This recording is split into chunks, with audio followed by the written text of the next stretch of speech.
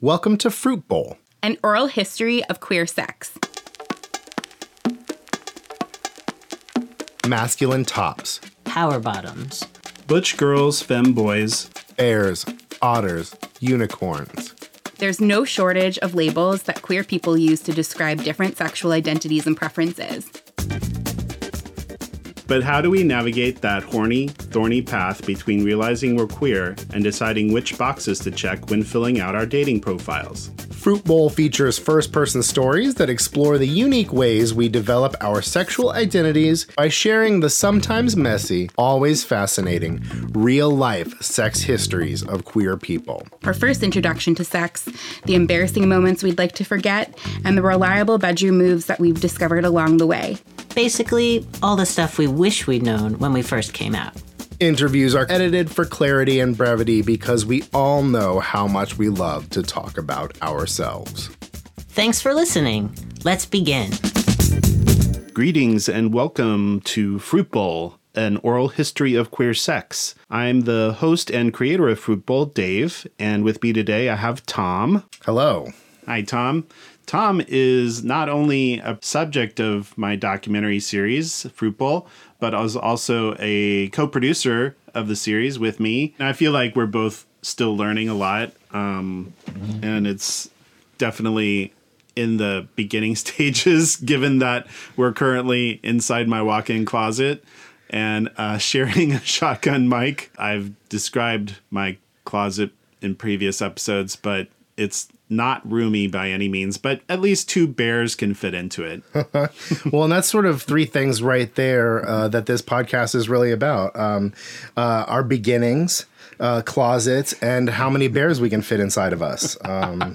Yes, that is very on theme. So I feel less insecure about my closet recording studio. It's been a really eye-opening process to listen to so many of these interviews and hear so much about people's sexual discovery. I have totally forgotten what I have said in my own interview, so I'm about to listen to myself for what's the first time since I spoke those words. So I'm nervous, but hearing other people's has made me less nervous. We're all in this sexual wilderness together. There's no right or wrong way to figure out sex, and that's been pretty cool to understand. And just so listeners know, Tom's interview that he's describing was recorded last summer, in the summer of 2018, for a project I was working on, and we're going to listen to it first today, and then when we come back, we'll talk a little bit about Tom, and then we're going to listen to my interview that I gave myself for the same project. So it's a double whammy today of self-filleting podcasting. No promises. I've never been able to self-fillate myself, but... And so let's not waste any more time and listen to Tom's interview. Here we go. My name is Tom. I'm 37 years old. I've lived in Seattle, Washington for 20 years. I grew up in Alaska before that. I kind of remember the first real dawning of sexual awareness being HBO's Real Sex, catching that on after my parents had gone to bed and I'd turn the TV back on and watch it from hiding in the stairwell. That was really when sex as a concept that I was interested in really formed.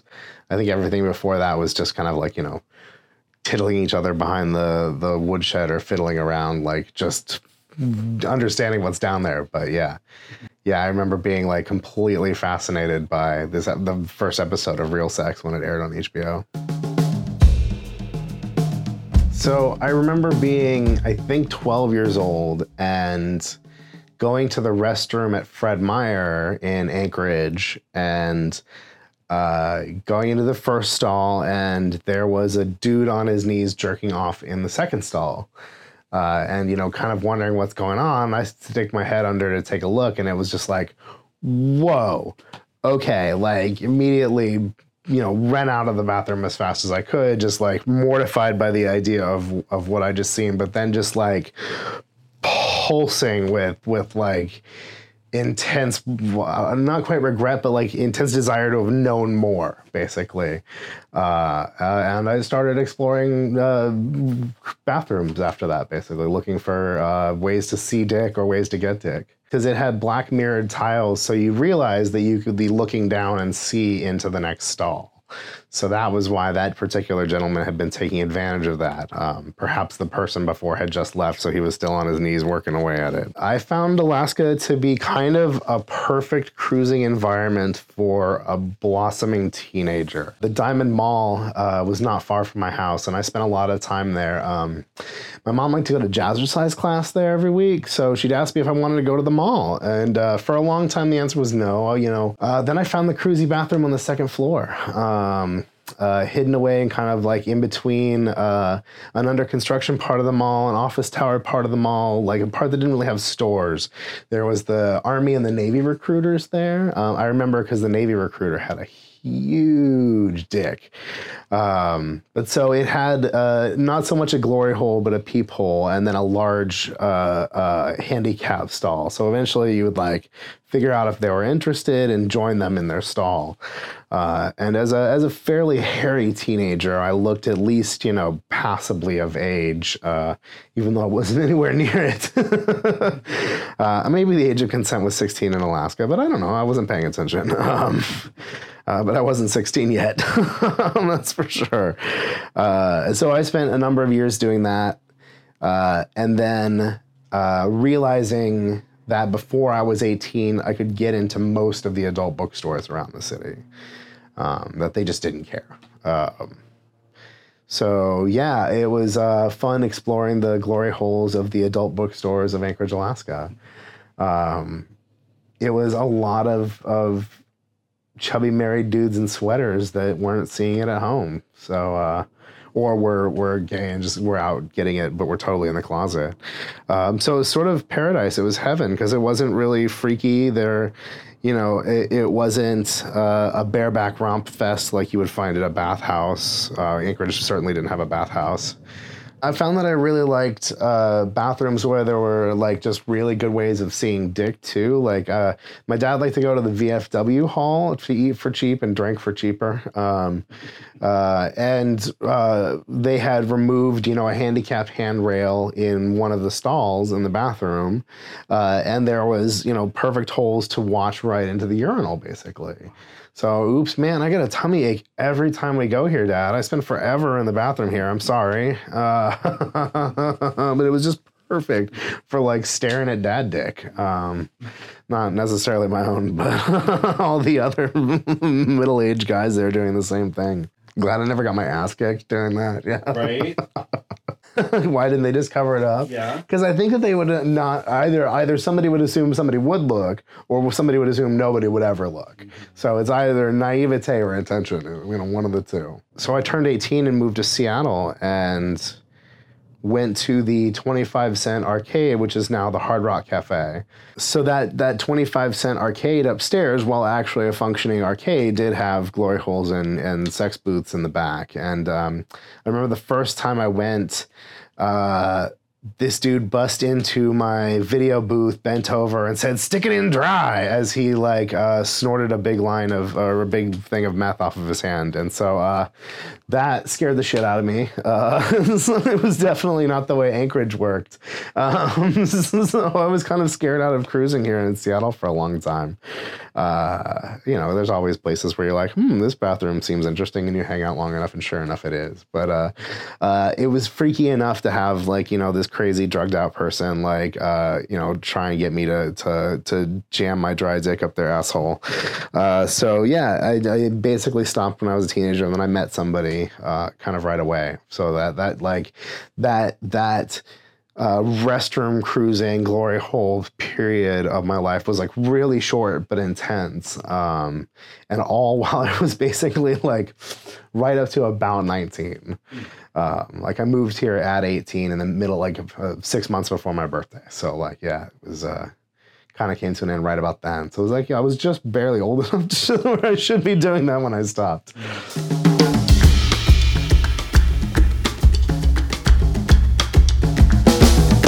I was on the internet very young. I had dial-up internet service to the World Wide Web in '92.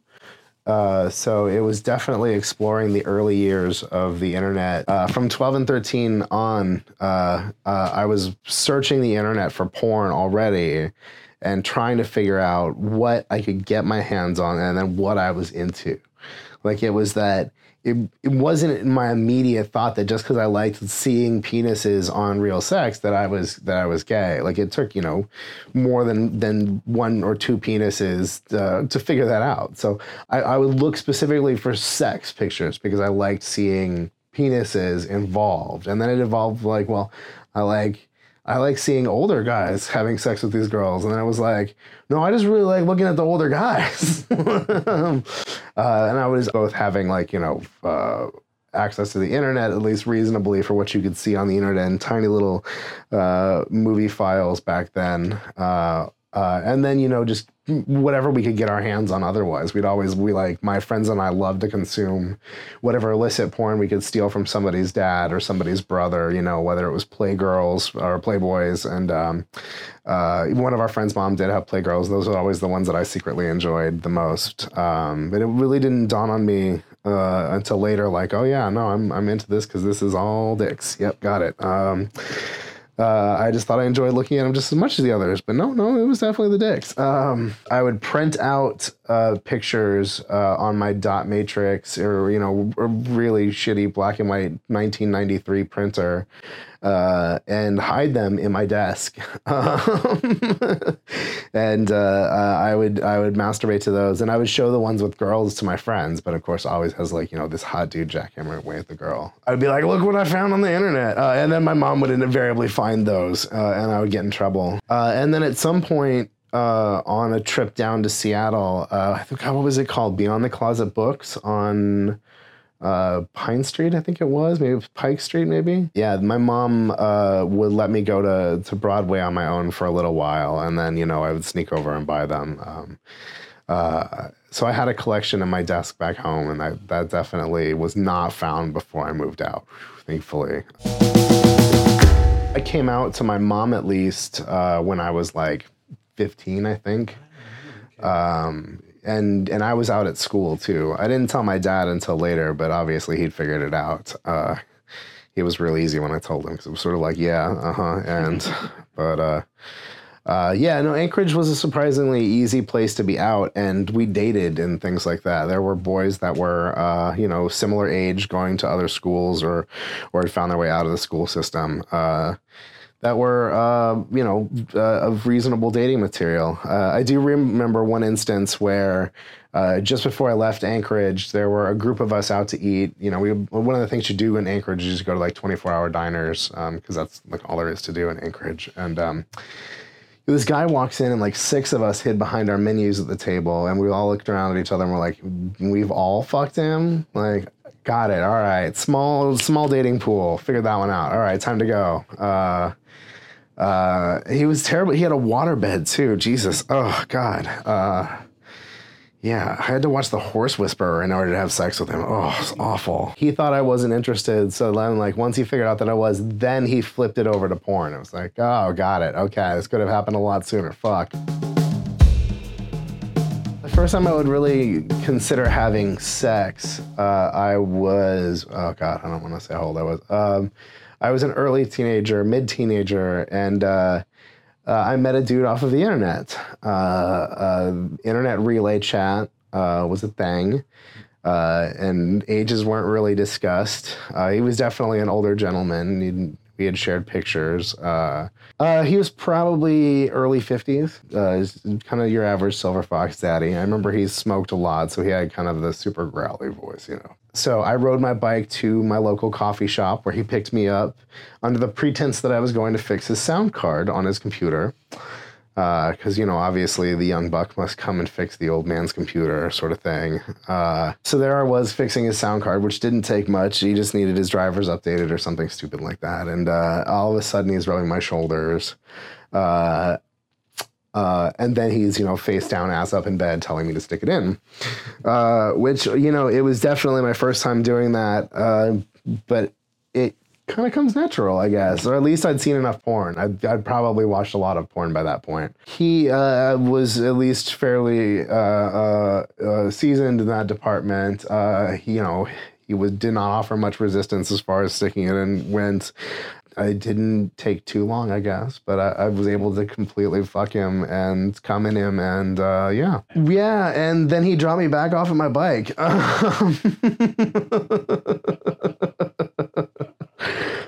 Yeah, so that was definitely like, all right, riding my bike home, like that just happened. Okay. He was some sort of pilot that flew like 2 weeks in, 2 weeks out sort of thing. And yeah, just never run across him again on the internet. If I did, it was just cursory sort of chatting. Yeah, that was definitely one of those, like, that happened and probably isn't going to happen again and probably wouldn't happen again. That's okay. Like, yeah, like, I'm not sad I just fucked you, but you're definitely like, I know I could step my game up a little bit.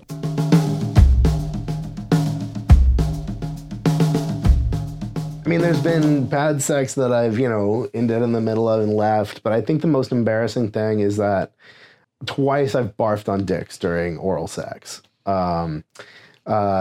Something about eating too much spaghetti before you go down on someone. And it was both times it was spaghetti. So I've learned, like, fool me once, fool me twice. I'm not going to barf on your dick again. But it was first with my ex-husband and now with my current husband also. They have both gotten barf on the dick. It's not cute, but they were both very forgiving. I mean, that was probably one of the nicest things my ex-husband ever did, was not be horrible when I barfed on his dick. And was also very, very kind. I'm pretty sure they both just said the same thing when it happened, which is get the towel. But that could just be, the way that memory blurs. Yeah, definitely the most embarrassing thing. There's zero recovery from that. There is all sorts of things that can happen in sex that you can recover from. No, everyone's done at that point. I sort of feel like one of those, like, kind of jack of all trades. Like, I make a decent top, I suck a decent dick, I'm good at receiving head. But, like, there's nothing like I'm outstanding at, I guess. But I definitely, like, I've had a lot of threesomes, so I think that's probably, like, successfully navigating a threesome is probably, like, my greatest skill in the bedroom, because that's often the most awkward sort of sex is threesomes, but typically they are all smooth sailing when I'm around. I think experience definitely helps, like, because you kind of get to understand where the body language rhythms come in, where the habits that people have come in, and, like, understanding the ebb and flow of how sex works. And, when you've got two people feeding off of each other's energy directly, it's one experience. But when you've got multiple people feeding off of each other's energy, it doesn't always completely flow in one direction, sort of thing. So you kind of got to watch and see, like, what's being neglected, when does somebody need to, like, watch more than participate, when is something going on for too long, how often you have to change positions, when everybody is ready to finish, because then you've got one more person balancing, because nobody wants to come, like, immediately in the threesome, and then you're just sort of there while the other two are going at it. So, I mean, there's definitely, like, a skill involved, but it's hard to exactly pinpoint what that is. I definitely was having sex before I was out. And as a result, I think we're used to a level of cloak and dagger secrecy to even initiating sex. And then we shed that as, we go to San Francisco at 21 and watch people cruise on the street and fuck in a Starbucks bathroom. And you're like, wow, I want to try that. And then it's great. And you have a good time. And then you're like, cool, I'm going to go try the Blow Buddies, or I'm going to go to the bathhouse for the first time. And then you're like, oh, my friends are having a play party, I'm going to try and get invited. And then you have a really good time at that. Like, you can start to expand your sexual boundaries in a healthy way. At least maybe this is the way it's worked for me.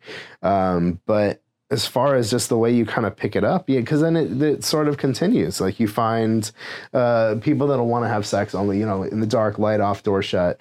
And You find people that only want to have sex when they're at the bathhouse, and they don't ever have sex outside of that, like for whatever, whether they've got relationships outside that prevent it or whatnot. We are good at compartmentalizing sex, I think, because we have compartmentalized ourselves first and then sub-compartmentalized our sex from that. So I would definitely tell my younger self to have like just so much more sex. Like really, there is no reason to not have it. Especially like if you're reasonably safe then and with PrEP coming to you in the future, sex can be a really, really healthy expression. And for a long time, you're probably convinced that it's not a healthy expression, that it's something done in the dark, in the back, in the hole, in the, away from the light, and definitely unlearn that sooner than later. Like, despite having a lot of sex early, like I've managed to still attach a lot of shame to sex over the years, whether that's because my partner at the time had an opinion about sex, or the structure of my relationship forced sex into a particular pattern, or any number of things. Even just sort of the kind of gay shame that we pick up along the way, and don't always set down so easily. And we're back here with Tom, whose interview you've just listened to. That was something, all right. First thoughts? It's interesting that even like over the course of maybe just a year since I recorded that, listening to myself talk about sex, I feel like I've even thought about it and talked about it in different ways since, or I caught at one point myself saying that the first time I had sex was really the first time that I had, anal penetration with somebody, but like I was describing sex with other people before that, but not necessarily calling it sex. One of my first questions is, when was the first time you had sex? And one of the most common responses was, how do you define first time? And I think that, just as you said, like that changes for us based on who we're talking to and what we're willing to disclose. Right. Because it is a touchy subject for gay men. And it's one that is not often clearly defined, because a lot of gay men might suggest that maybe the first time they gave or received oral sex, that was their first time. Or maybe it was the first time they had penetrative anal sex, either giving or receiving. And thinking about definitions, when we talk about defining what your first time means versus what you define sex as later, is two totally different things. Like, I would define the first time I had sex, as I described in the interview, the first time I topped a man. Now, though, I define having sex with somebody as interacting with somebody with the intent to try and orgasm with them. So, like, if I'm jerking somebody off at the bathhouse, or if I just sucked a dick, or if I fisted somebody for the afternoon, or any of those things, I would define as sex now.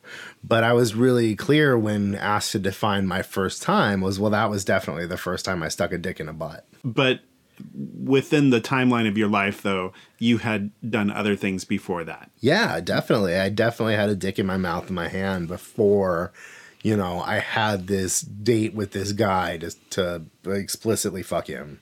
Yeah. You and I have similar backgrounds in that we both experimented with public cruising in our early stages. And I agree with you. Like, I don't really consider those under the banner of sex in the traditional sense. Like, maybe also for me, it was because of their location. Like, I also want to think of sex as being in a venue where you can have some intimacy and privacy and feel free to like do whatever you want to do in your own little venue. So like when I was fooling around in bathrooms and stuff, I didn't ever really think it was sex because we couldn't really have access to the full menu of options. Right. And so that's sort of like, I guess, is it a restaurant if it's fast food versus do you have to have a waiter and a menu, or is casual dining still dining? There's so many definitions of dining. Right. If I eat an ass in a bathroom versus eating an ass in my dorm room, is one sex and is not the other not sex? So it's been interesting to change my mind about what sex means. But I think it's interesting that the later in life, the more wider definition of sex you have. Right, and I expected my definition to narrow. That's what I would assume too. And maybe it's just because I have more sex as I get older, which I didn't expect. I kind of all thought it would slow down. But spoiler alert, your sex life does not have to slow down. And in fact, like fine wine, can only get better with age. Right, because you know what you're doing. And you know that you really don't want to have to watch The Horse Whisperer before you start. I love that story. I think we've all been through that experience where all right, I'm doing this, I'm watching this thing, I'm going to dinner, but is this really going to lead to any kind of booty? Right. And I've had the flip side experience too, where I've been on a movie date where the movie was so good that I didn't want somebody to start getting sexual with me. But rarely anymore will I suffer through a bad movie for dick. I'll just get straight to the dick. I won't put up with it.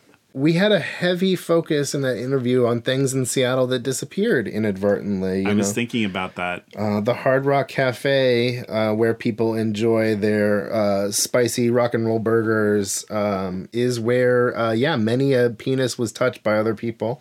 The 25-cent Peep Arcade in downtown Seattle.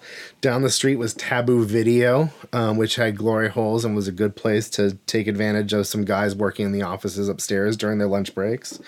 There's all sorts of places for cruising in Seattle are just gone, whether they were places that had bathrooms or were adult bookstores or... Right. Wasn't the Lost Lake Cafe Comet Tavern corner in Capitol Hill, wasn't that once... what was it, Blow Buddies or Steamworks? No, it was Basic Plumbing. Basic Plumbing. Seattle. I knew it had some sort of plumbing right. metaphor. I like sex clubs. I kind of wish that they were more updated and brought into this century. So many of them feel as though they haven't really been renovated since the 70s. And it doesn't add to, it doesn't invite you when those are the environments. No, but I feel like our culture is ready for them to make a comeback because of the apps and often the hesitancy for people to want to meet up in their homes. And I've found that traveling outside of America, the bathhouses of Paris were definitely nicer than the ones I've encountered in America. And Germany, forget about it. You can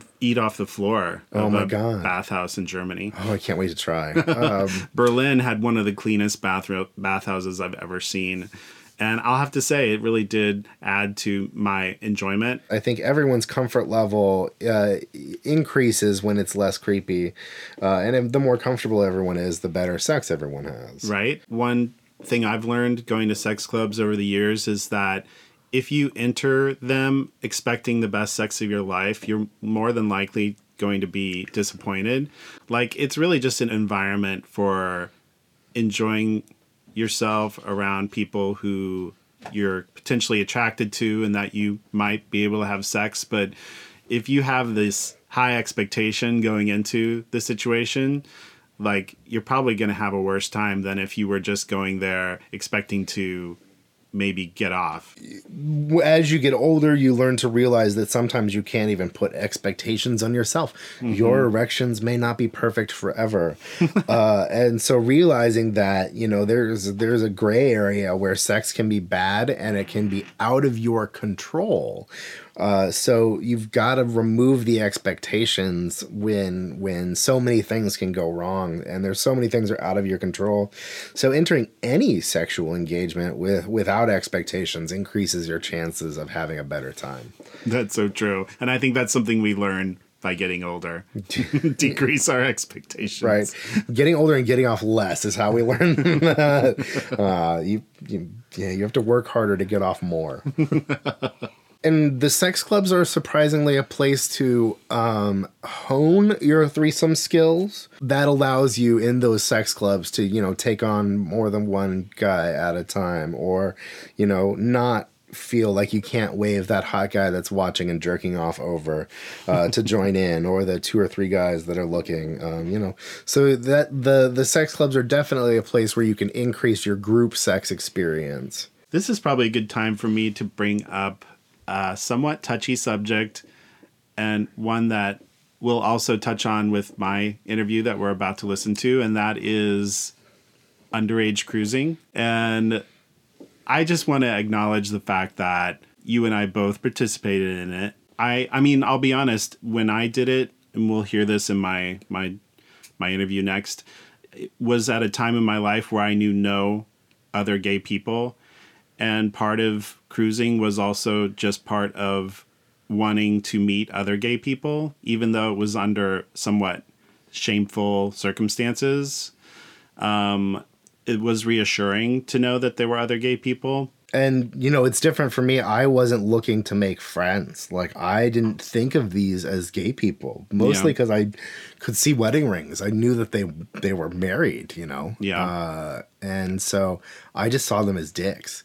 And I think that allowed me to never think of them as doing something wrong. Right. And that's the interesting thing that comes out of this, is that while I have no shame on my own behavior, I don't know how those people felt. I don't know how the 35-plus-year-old guy who worked at the shoe store felt about, sucking off a 14-year-old every other day. Yes. That, to me, is the core of my inner conflict. Knowing that I was underage and there were older men who didn't have that age differential as a boundary, that is where my main conflict comes. And I don't know what to say about it other than that I was a willing participant. Even though I was underage, I knew that they were older than me. I'm not putting myself in the same situation looking for a 13-year-old in a mall bathroom. Right. I'm definitely still into older guys and daddies, so there's that problem. But, if I were to see that teenager cruising, I would write off that cruising spot and go somewhere else. So I definitely know that informed me in how I wanted to treat other people. But I didn't hold a judgment for those guys that in other people's eyes took advantage of me, because I never felt took advantage of. I know there's probably about a million other things that I would like to say about the situation. We can talk a little bit more about it after my interview, but I did just want to bring it up just because you and I both had such similar adolescent experiences. And now I'm really excited to listen to yours. Well, let's go ahead and do that, and then we can talk more about that same subject after my interview.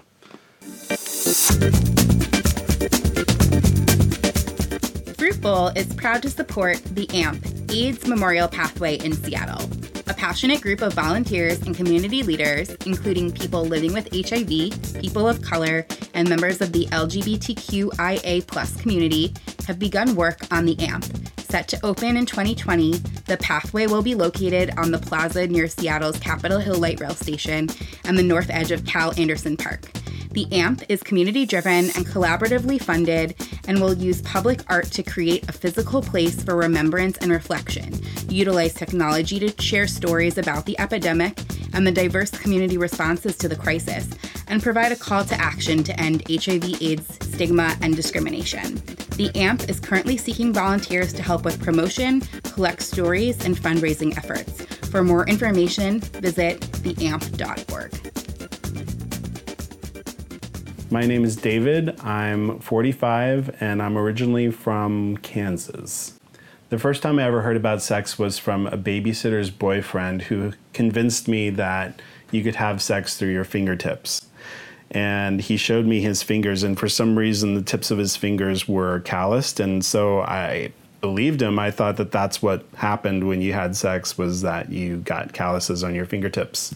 And I believed that for a few years after that, until my dad finally didn't necessarily have the talk with me, but he gave me a pamphlet about sex from the Christian perspective, and they went into the more of the mechanics, which helped clarify things.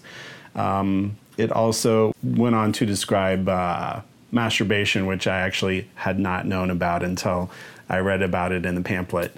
And I remember putting the pamphlet down and proceeding to masturbate and being completely fascinated that something other than urine could come out of my penis. So I started doing that quite a bit after that. Yeah, I became kind of a habitual masturbator, but I don't know if I was any more habitual about it than any other young, horny guy, straight or gay.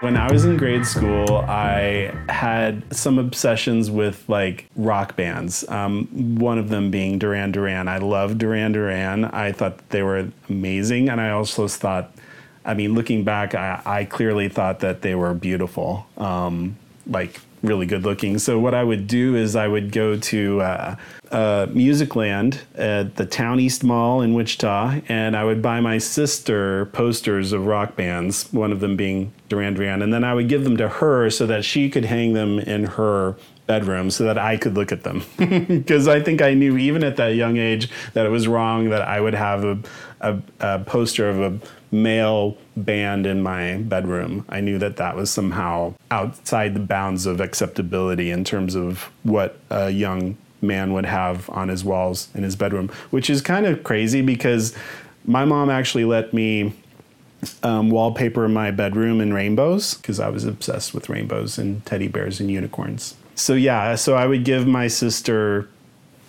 band posters to put on a wall. The funniest thing that happened was when I decided that the whole band poster thing wasn't enough, so I actually bought her. This is so embarrassing. I bought her a poster of the Soloflex guy. Soloflex was this at-home exercise system that you could get, and their poster, their advertising campaign was famous for having this sexy picture of this guy who was like lifting a shirt up off of his bare chest, and of course he had the most perfect kind of physique, and it was kind of an iconic image of the 80s. So much so that they had posters of it at the mall. So once I bought my sister that poster for her to hang in her bedroom because I wanted to look at it. And years later, when I came out to my sister, she gave me the poster back.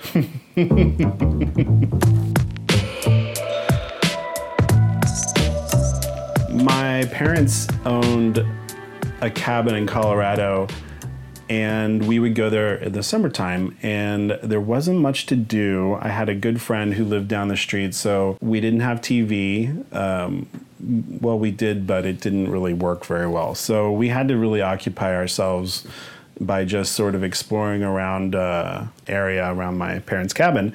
And my friend Aaron and I found a Penthouse magazine that was hidden under a rock, and it had weathered pages, and the rain had sort of like stuck different pages together, but we could kind of tear them apart enough that we could read the articles and look at the pictures. And one of the articles was, of course, the Penthouse Forum, which I was completely fascinated by. People writing in to confess different scenarios of what they had done with their partners or with strangers. So that was definitely like the beginning of my education into kink and understanding what that meant. Like it was only one issue that we could look at, so we read it over and over and over again. And we hid it in the same place too, so that each of us would come back and read it separately. I definitely remember like masturbating out in the woods at least once because from having read like the articles and stuff. But I think one of the letters mentioned that this woman had sex with like an entire firehouse of guys, like a whole fire station full of firefighters, which I thought was totally hot at the time. I think around my freshman year of high school, I started to admit to myself that I was gay. I used to love dancing in my bedroom. Like it was the one thing I did that I felt completely free. and not judged by anybody.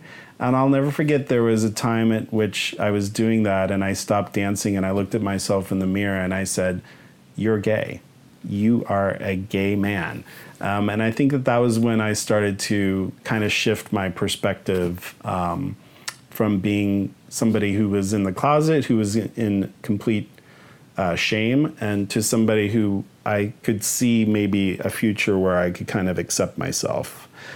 Later on in high school, I subscribed to GQ magazine, and I think everyone who subscribed to GQ also got an automatic subscription to International Mail, because it just started arriving without any sort of subscription on my part. So we did start to get that, and that was around the time that I started to admit to myself that I was gay. I started to look forward to the International Mail catalog more than GQ. The main reason being the underwear models that were in the back of the magazine. And, you know, it was divided kind of evenly between somewhat normal clothing and underwear.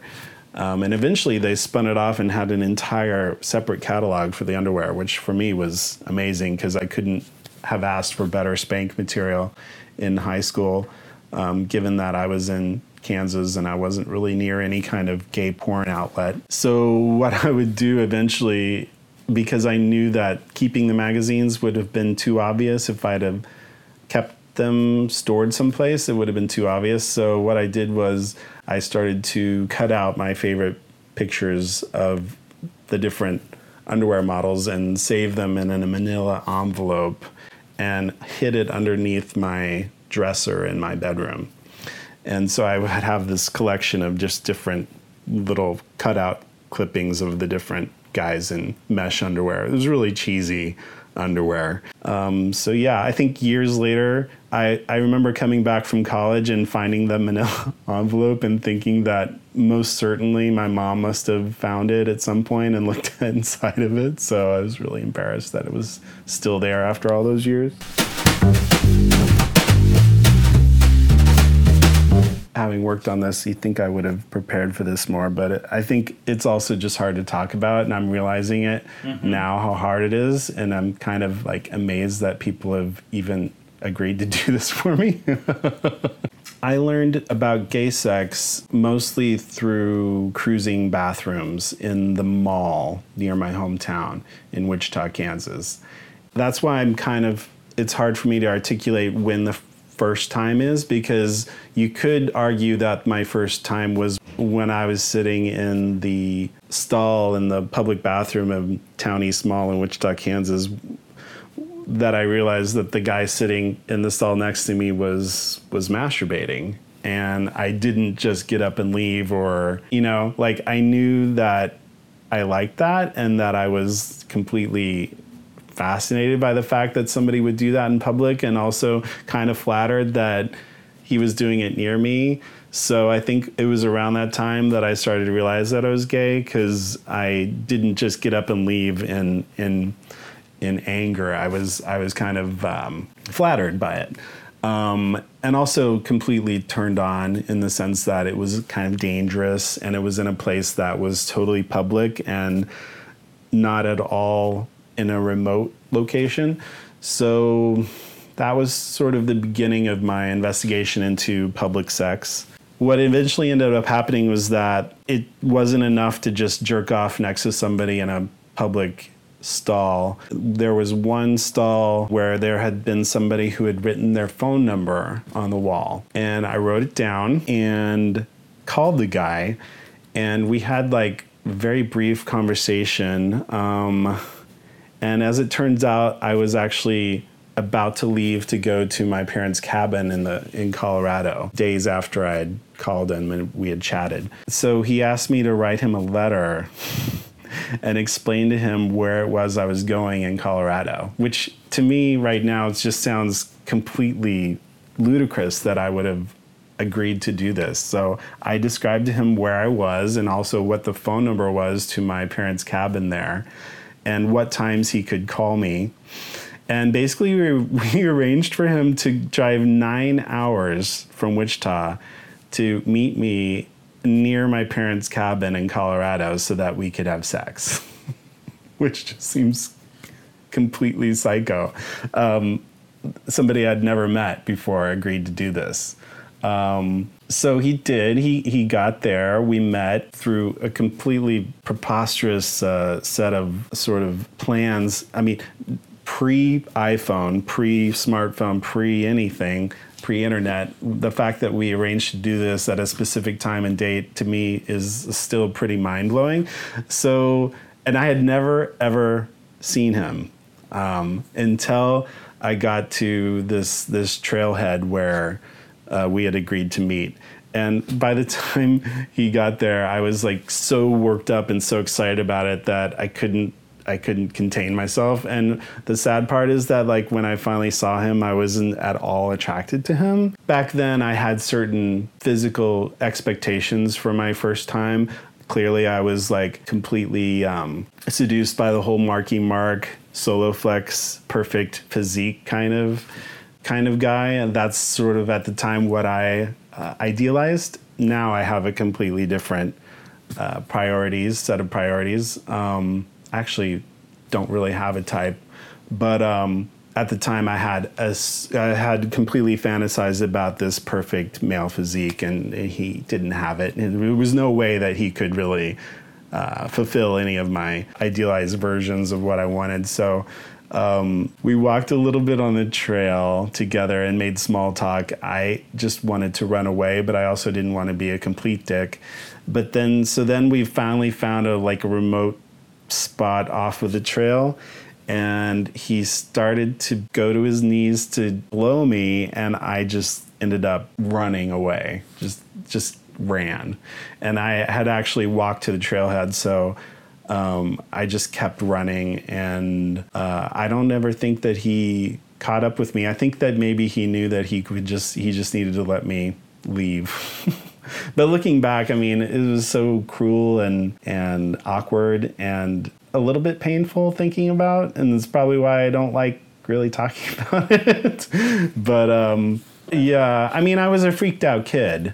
Looking back, it does sound like kind of a dickish move to just run away, but at the time, I think looking back, I am more forgiving of my behavior just because of the complete newness of it and the awkward nature of not knowing what it meant to be intimate with another person, even a male or a female. I hadn't even been with a woman by that time. So yeah, I was just scared.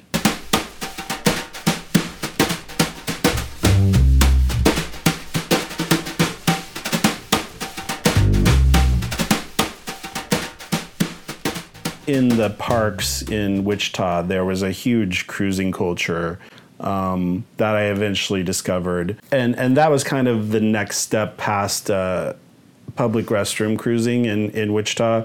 The sort of next logical step from there was public parks. And I think it was there that I eventually started to experiment with other guys. And that was a little less frightening because I had a car, I could drive, I had a safe space. I could leave whenever I wanted to drive away. Yeah, there must have been at some point somebody in a bathroom who I had oral sex with. It's kind of sad though that I don't remember who that person is or what they look like, because I think so much of that culture there was about anonymity and not wanting people to know who you were or what you were doing specifically. So I think I kind of internalized that. So yeah, I would cruise the parks in Wichita, and for a while it was fun just because it was sort of illicit. But eventually, I that sort of started to wear off, and I wasn't so interested in the fear factor, and I really did want to meet somebody. So one day I was driving through the park. Maybe I had started to not do it as often, but I just decided to go through one day, and there was a kid who was there with a girl who was clearly my age, and he was dancing. And I thought, okay, I'm going to get out of my car and I'm going to go talk to this person because I'm sick of not ever connecting with anybody. I remember specifically that telling myself and daring myself to do it. So I did. And it ended up being pretty cool. He was my age. He was in high school. I think we were in the same class, not the same school, but the same year. And his girlfriend was a great kind of facilitator and a mediator between us, and made it less uncomfortable and less creepy, cruisy, just because they looked like they were just hanging out in the park with each other. And it wasn't so much about cruising for sex as it was just about hanging out. So I just went up to them and started talking. And I think we agreed to meet to go on a date. And my first date with him was to go see Truth or Dare at the Dollar Theater in Wichita, which was sort of like the second run theater.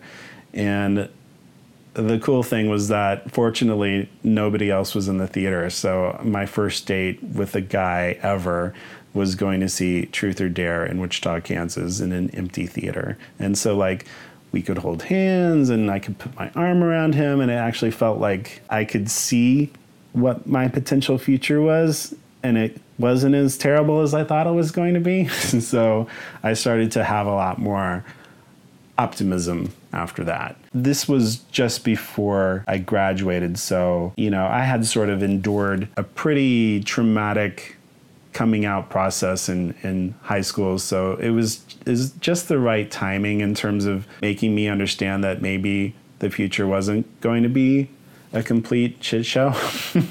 So yeah, that was good. It is curious though, because I remember going to the movie with him, but I don't actually remember having sex with him.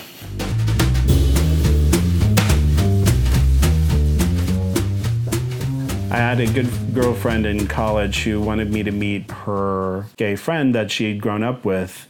And he came into town with his boyfriend at the time. And I'd never experienced love at first sight, but when I met this guy, I instantly fell in love with him. I have no idea why. He wasn't even really my type, and he wasn't like traditionally attractive. There was just something about him that had a really good energy.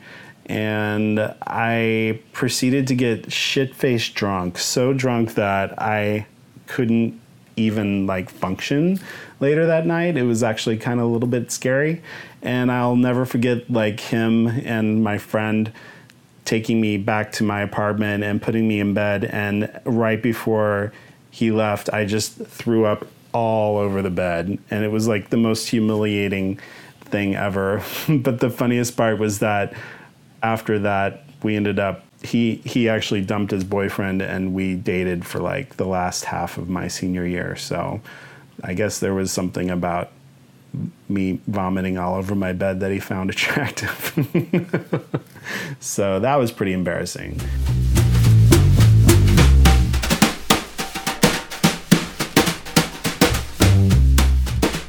There's lots I like to do in bed. I don't consider myself a top or a bottom. And, I do think it depends on your partner, what they like. And one of the things I've discovered I like to do most is fuck a guy while he's on his back. And usually it's when I'm standing on the side of the bed and he's laying on his back. So I like to start that way. I'm supporting his legs as I fuck him, right? And so we sort of do that for a while, but I feel like sometimes things get a little bit boring. So what I like to do is throw one of his legs to the side so that he's actually laying on his side and I'm still fucking him. And so I think that shift in position, I get the idea that a lot of bottoms like that. So I do that for a while, and then I'll flip him so that he's on his stomach. So the whole time my dick is still inside of him, and he's basically being spun around. And I didn't really think that it would work until the first time I tried it, and then it did, and it seemed to be that I got a pretty good response. So that's probably my best move. Go and explore as much as you can. Do it in a way that you feel comfortable, but don't feel inhibited at all by what other people think or what society tells you should or shouldn't do. You should just go out and explore your sexuality in the most complete way that you can. And it shouldn't matter what other people think. is right or wrong. You should just kind of explore and feel free to do that, because that's how you start to realize what you like and what you don't like. Go out and fuck as much as you want. Do it in a way that you feel safe, but don't feel scared to try new things. Kink is something that should be embraced and not judged. I think I wasted a lot of time judging people and what they did. I let go of that a long time ago. I think living in New York really helped that.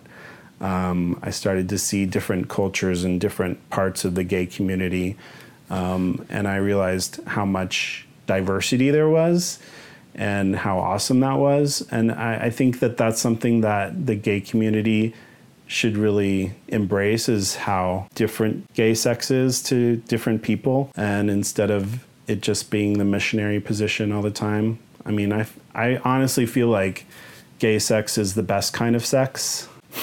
It sounds funny saying that, because clearly sex has a procreative purpose, but I actually think that gay sex is the most fun because you're with somebody who has the same equipment as you do, and you know what feels good and what doesn't. So I kind of feel like that's to our advantage. I think when I was young, because I did have so many encounters with people anonymously, I assumed that made me a slut. I judged myself a lot as a kid, and I think that as an adult, I can see how experimenting with different people is actually a good thing, and it's not a bad thing. Like now, I don't necessarily think that people who have sex with a lot of different people are sluts. I think that makes them actually liberated, and it makes them brave, because they just do what they want to do, and they don't have any judgment of themselves, and they really don't care what other people think. And to me, that is the most radical thing that any of us can do, is to just embrace our sexuality and express it however we want to. That's why I think people who are pups or who are into leather or any of that kink are amazing, because they know that they have the right to do that, and they don't really care what other people think. I think that's amazing. But yeah, as far as my own personal kink, I like leather. That seems so vanilla. Living in Seattle, I do love Seattle because so many people here embrace their kink and they express it openly.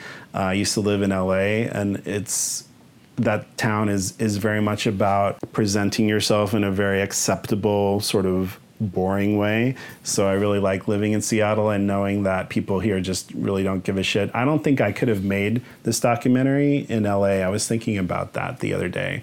I think people in LA would not have been as honest with me. They would have been too worried that other people that they knew would see it and judge them. People here just don't care as much, and I love that. I am excited by that, and I think that, yeah, like I said, that's why I'm making the documentaries, because there's so many people here who are open and honest about their sexuality, and they don't apologize for it, and that's awesome.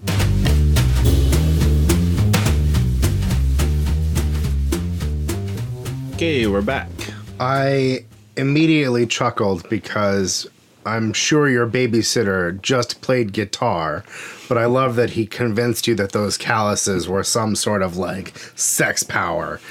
And really, those fingertip calluses are awful for sex also. No one likes a rough hand job. Right?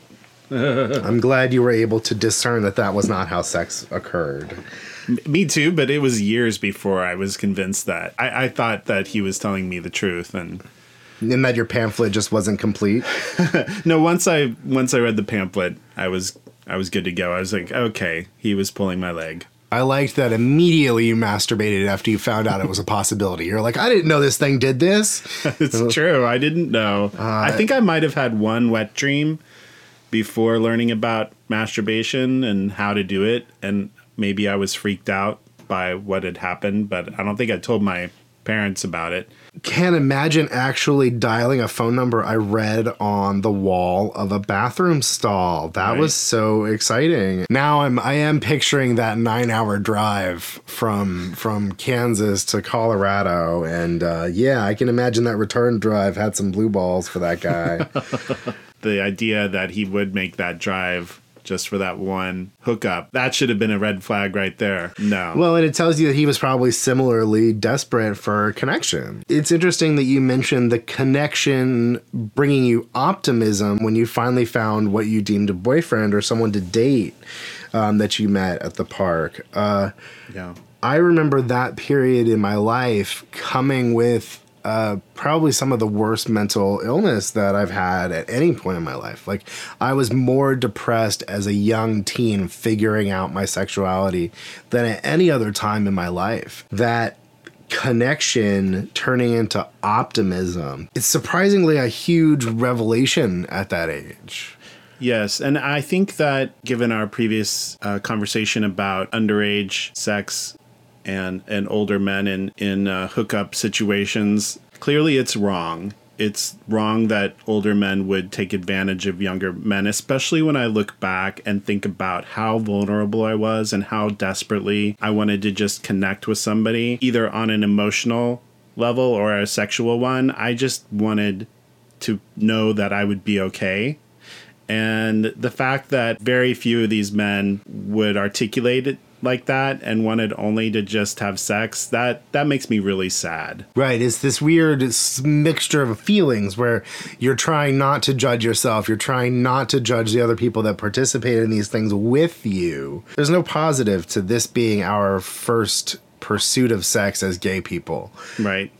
We don't benefit from this in a unique and special way, I don't think, that we wouldn't have gained by a normal Love Simon cutesy dating approach to figuring out our sexuality.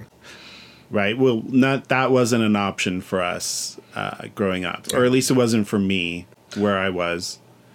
I wish it would have been the Love Simon scenario, meeting a person of my same age in high school. I did finally meet somebody who was the same age as me and that I consider my first boyfriend. But before we met, I was hooking up with older men. Looking back, I don't feel particularly traumatized by the age differential. I'm mostly sad that none of them were willing to sort of talk to me, because I think that's probably what I wanted most. And by doing this podcast, in a way, I'm trying to sort of help out anyone out there who is in the same position I was, which is that I just needed information. When you're having the conversations you wished you had. Yes, I am. And so I hope that young people today don't feel so alone and they don't feel as desperate and put in a position where the only opportunity they have to connect with somebody else who's queer is through a sexual situation. I don't feel victimized personally by my experiences of having had sex underage. I guess I'm sad that the conditions are there for other people to have been victimized. Right. And so that environment is not healthy for that reason alone. Still today, it's hard for me to only look back on that time of my life as a negative, because it wasn't. The truth is that it allowed me to find other gay people who lived in my hometown. And no, they weren't out, and I didn't really have conversations with them, but at least on a very basic level, I knew that there were other gay people. That was reassuring to me as a kid. I don't know how else to articulate it, but it was. Well, and I think we both agree that experimenting is a good thing. I think we would just love to be able to encourage future generations to do it more safely than we did. Young people today are more comfortable seeking out advice from professionals and adults who have their best intentions in mind. And that's awesome. I wish I had had that when I was younger. Young people today have an environment with a whole lot less shame centered around the experience of being gay, regardless of almost where you are in the country anymore. Yeah. We've seen a kind of a big tectonic shift in the attitude towards queer folks. And you talk a little bit about how experimenting is a good thing. I definitely agree. But I have to say, I've tried experimenting with your move since you first told me about it during my interview.